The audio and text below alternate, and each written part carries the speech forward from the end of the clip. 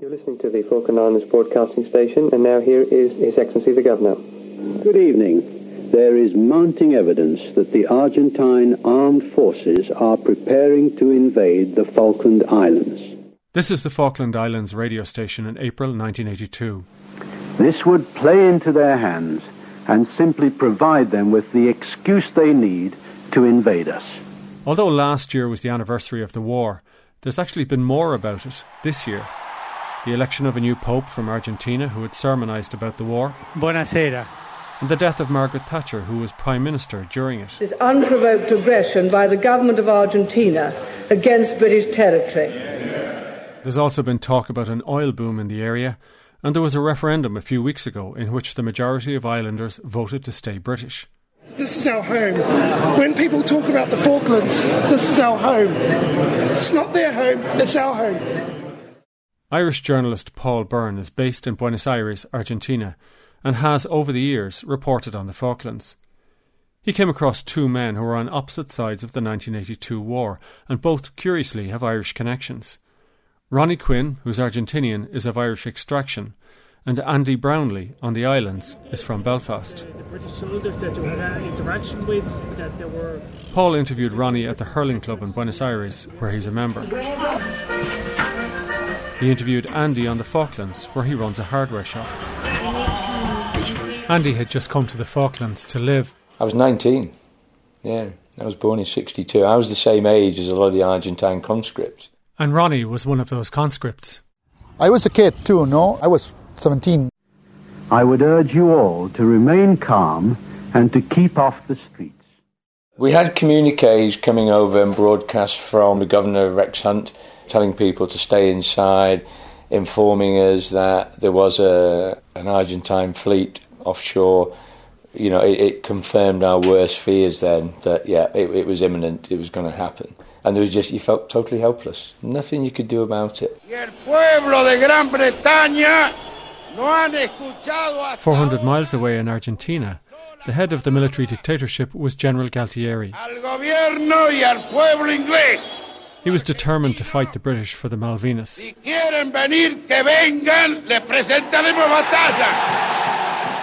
Or at least he was determined to send conscripts like Ronnie out to do the fighting.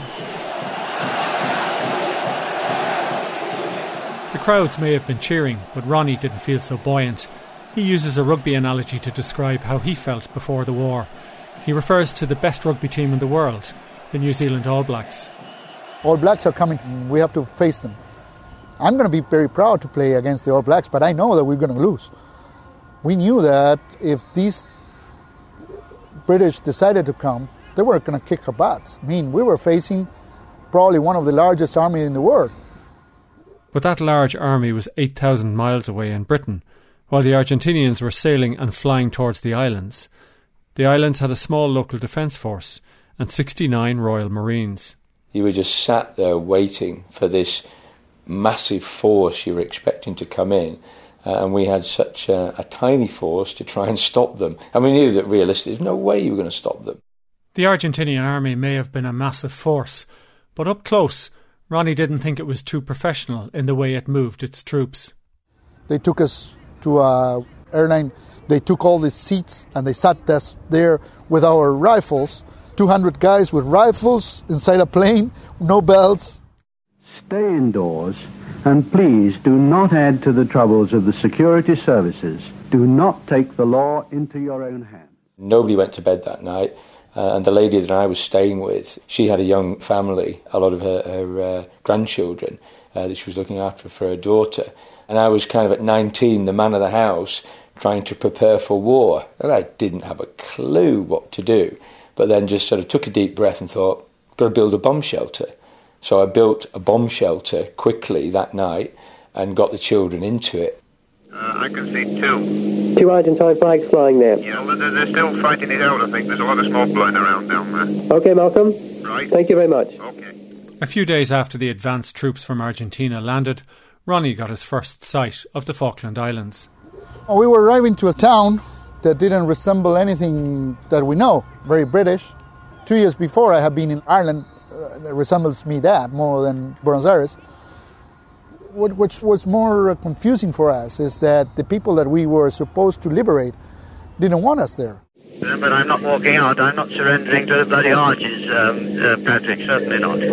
Fantastic. Well done, sir. Thank you. You know, plan for the worst, and then if that doesn't happen, then great. And that's what we did, and tried to keep these children in this bomb shelter. And as daybreak broke, obviously we could hear the bangs and pops of explosions down at Moody Brook. Hear that very, very clearly when the Argentine Special Forces attacked the base. Of course, the Royal Marines are not stupid. They left that the night before and deployed. Ronnie wasn't in a frontline unit. Their job was communications. Our task was to throw all the telephone lines. We have to use the old telephone lines to communicate because the British already were jamming our communications wireless, no? That was my job. And after that was to control that those telephone lines weren't cut by the islanders. One day we were repairing these phone cables, and we saw that a fence was all broken. So we tried to fix it, and a lady came from inside the house and started screaming at us, "Get out of here, this is private property." And I look at her and say, "Listen, we're trying just to mend the fence." And she went back inside the house and bring me a hammer. So with that hammer, we fixed the fence the best we can. And then she came back, take the hammer back, and say, "Thank you." That's it. No, that was the whole relationship. But I can see that in her face also she was scrambling, she wanted to treat us bad, but she couldn't. She knew that we were also in the middle of the equation. And of course the radio station did a fantastic job playing music, some of it quite sombre, and it seemed to fit the mood of that time until the reality struck in. Now, the situation, as you might hear, is that the radio station has now been taken over. Just a minute. If you take the gun out of my back, I'm going to transmit that to you. If you take the gun away. But I'm not speaking with the gun in my back. I was observing the Argentines coming in from the east, from the top window of the place I was staying, and that's when I think it hit that, oh my God, they've actually done it. They're here.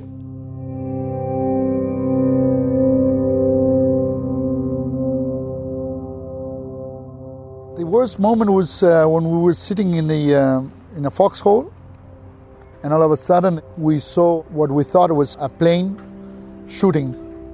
So we enter in the foxhole, and I embraced my soldier friend at that time. And it's like they tell you in the movies that your life goes through your eyes in a minute. I embraced that moment always because I regretted at that time that I didn't have the opportunity to have a family. I didn't study, didn't have a kid. Those were the things that I was regretting at that moment. And that lasted 40 seconds, but it was so intense.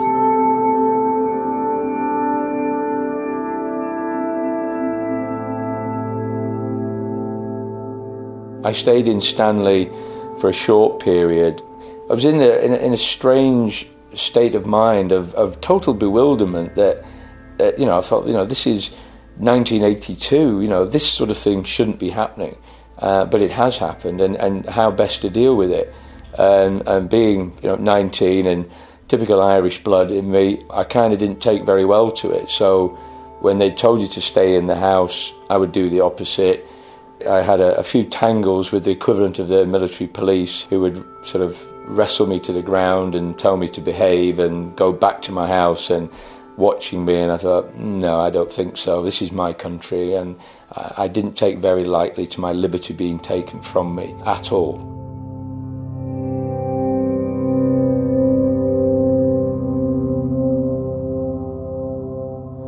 Another time I was mountain guard, and I started hearing bullets. And I went to the ground, and these bullets came from we don't know where. And I called my corporal, and we started looking, and we didn't see anything. And he said, "No, it's the wind. You feel it all the time. It's always very windy there." No, they're shooting us. And boom, boom, boom. No, it's wind, the wind. Let's go. Well, I'm going to go out of here. I'm not going to stay here. I'm going to go over there. And we went 100 meters over there. And he came with me, and we stayed there in the ground. And he asked me, have you seen the movie The Shining? What are you talking about? You're going to tell me a scary movie? Yeah, have you seen it? No, I haven't seen it. Well, let me tell you, he's a movie fan, so he told me the whole movie, a scary movie.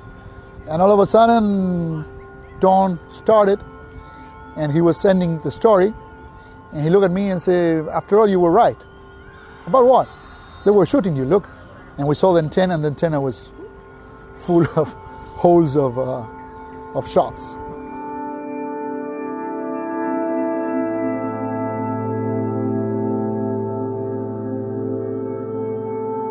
My sister and brother-in-law, they lived out on camp, so she managed to get word to me that my brother-in-law was going to get down towards Fitzroy, and if you can get yourself out there, then it'd be good to leave town. I was a bit reluctant to do so, but I thought, well, I'm certainly not going to leave the islands. That's for sure. I'll be here through till the end. So I managed to actually persuade the local priest, a Yorkshireman, Harry Bagnall, bless him, he's since passed away, to get me past a checkpoint on Sapper Hill. And he did that in his vehicle, and he dressed up with his robe and his finery, and obviously being a very staunch Catholic nation, they respected that. And we did get stopped at Goose Green by the Argentine forces there. They didn't want us to go any further, but I managed to, using my Irish charm, persuade the captain, who spoke very good English, that we had a lady with me, that this was my mother, and I was returning her back home. She'd been in hospital, and we needed to get back home. So he led us through, and I managed to run the rest of the way and meet up with a vehicle convoy that then got me out, and we managed to get to Walker Creek, where I spent then the rest of the conflict in relative safety.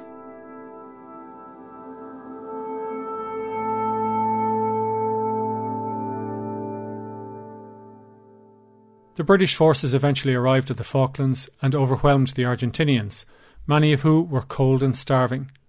Ronnie was to have his 15 minutes of fame, as he calls it, where he came face to face with the British commander, General Moore. One morning they wake me up and they told me, hey, live because we have lost. That's how I learned that how we have lost too. It's not that it's something that happened very quick, only overnight.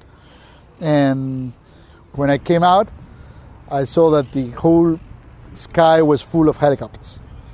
I've never seen so many helicopters in my life.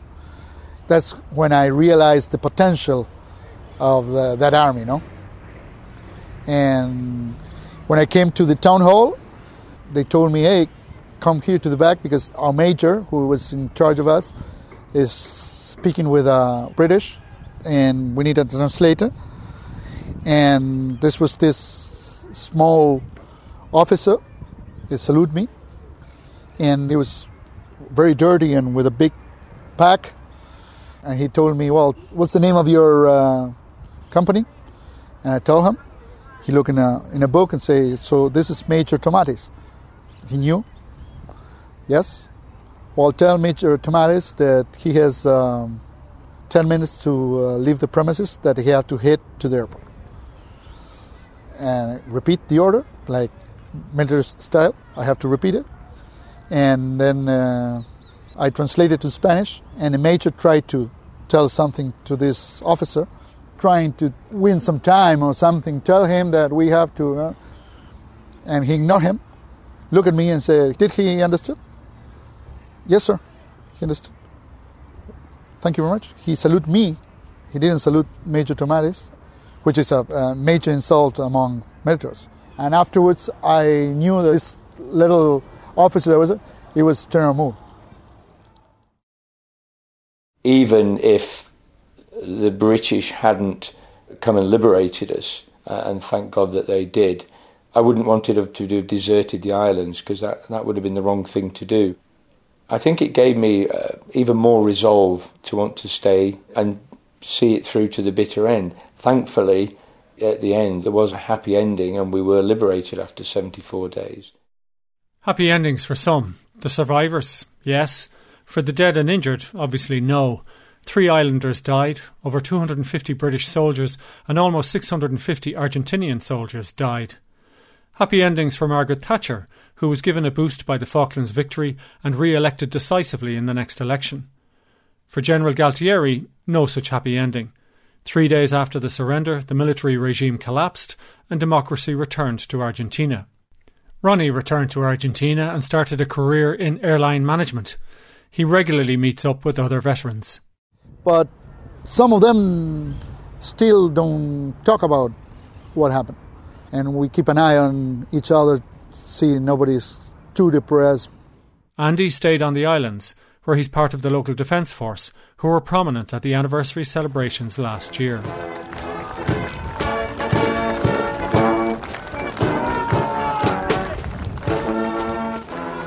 Ronnie Quinn wrote a book in Spanish about his experiences during the 1982 Falklands War. Because he could speak English, he had quite a bit of contact with the islanders and the British soldiers. One story he tells is about chatting with a Scottish soldier while Ronnie was a prisoner of war. The soldier was curious. Why had the Argentinians picked a place like the Falkland Islands to invade? Ronnie got a stick and started drawing in the dirt. And I draw it across the floor. I say, listen, this is Argentina and the islands are here. They were taken by force many years ago, and our army decided to attack. If you go over there and look to the west, you're going to see Argentinian coast. Invented. It's Jesus. And he called his friends and started talking. We thought we were close to Scotland. We didn't have a clue where we are.